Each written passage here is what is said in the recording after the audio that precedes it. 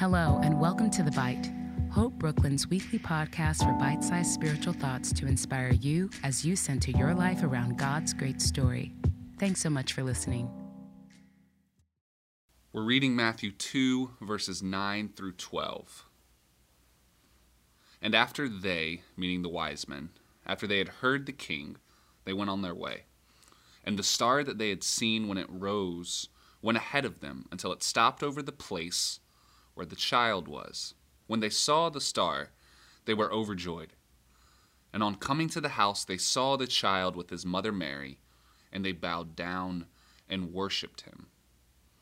Then they opened their treasures, and they presented him with gifts of gold, frankincense, and myrrh.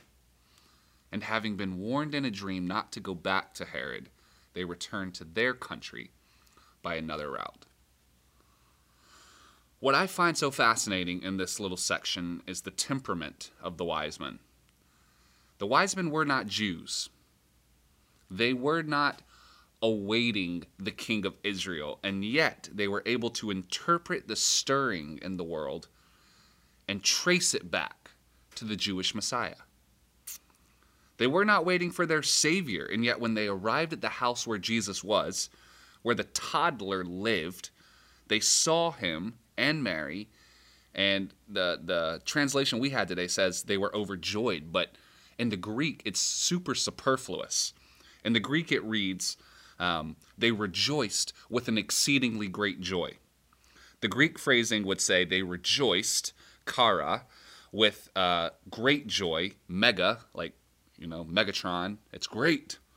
I don't know. I don't think Megatron says that. Oh, well. Doesn't matter. Moving on. They rejoiced with exceedingly, saphadra, great, megale, joy. It doesn't just say they rejoiced. It doesn't just say they were filled with joy. It says they rejoiced with exceedingly great joy.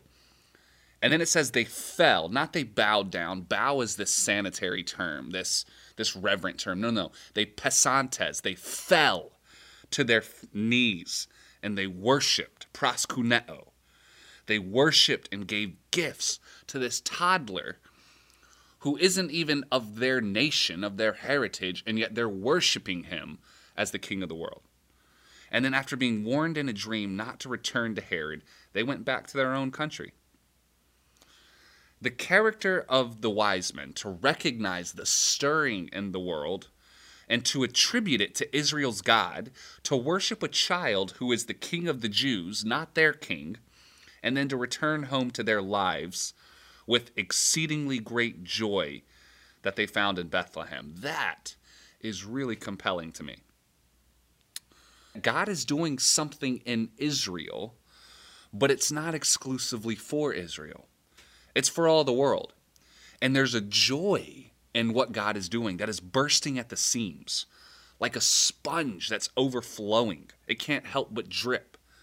The world is taking notice, even as God is working through Israel and through the church. There's a term for this, a theological term. We call it common grace. And essentially it's the idea, that though God has chosen Israel and has chosen the church for some special purpose, he doesn't work exclusively inside the church or inside Israel. His work can't be contained to just explicitly Christian things. It explodes their boundaries. It's all over the place. It's in the heavens. It's in the stars, such that those who aren't Israelites notice that this God, the God of Israel, is doing something. Common grace is the idea that God doesn't just work through the church. He doesn't just work through explicitly Christian things. He's everywhere. As C.S. Lewis puts it, who I think is an excellent proponent of sort of these wise men, would be an interesting parallel. C.S. Lewis grew up an atheist and became a Christian later on in life. But he remarks, after he's a Christian, he goes, a young man or woman wishing to remain an atheist cannot be too careful in their reading. And of course, his own story is that at age 18, getting on a train right before World War I, he bought the book Fantasies by George MacDonald, which was not a Christian book, like explicitly Christian. It didn't mention the name of God or Jesus or any of the distinctive contours of the Christian story. It was a fairy romance. It was a mythical story. However, little did Lewis know is that MacDonald was himself a Presbyterian pastor as well. And so as he writes, he goes, I had not the faintest notion what I had let myself in for by buying fantasies. But it baptized my imagination that night. That's his phrase. It baptized my imagination. He went to this book, this mythical story, and what he found there was joy. He found the elements of the gospel story, but not explicitly called the good news. And then he started reading more of MacDonald's works and then reading some of MacDonald's contemporaries. And he started seeing that all of his favorite thinkers, G.K. Chesterton, Samuel Johnson, Herbert Spencer, John Milton, and even the classical Greek writers, Plato, Aeschylus, Virgil, they were, as he said, those on whom I could really feed. There was something transcendent and powerful and exploding with joy. Even in their seminal forms, there was something there that didn't just inform his mind, but he fed his soul, his being fed upon. That we would call common grace. Such that he writes later on, no soul that seriously and constantly desires joy will miss it. Joy is real. Joy is what's most real. Circumstances mitigate it, they pierce it, they subdue it. But joy, exceedingly overwhelming joy, is the stuff the earth is made of because it's the stuff of the Maker, and it's overflowing everywhere. He can't contain it. God is unable to contain the joy of his salvation that fills the world and that is being restored in the world.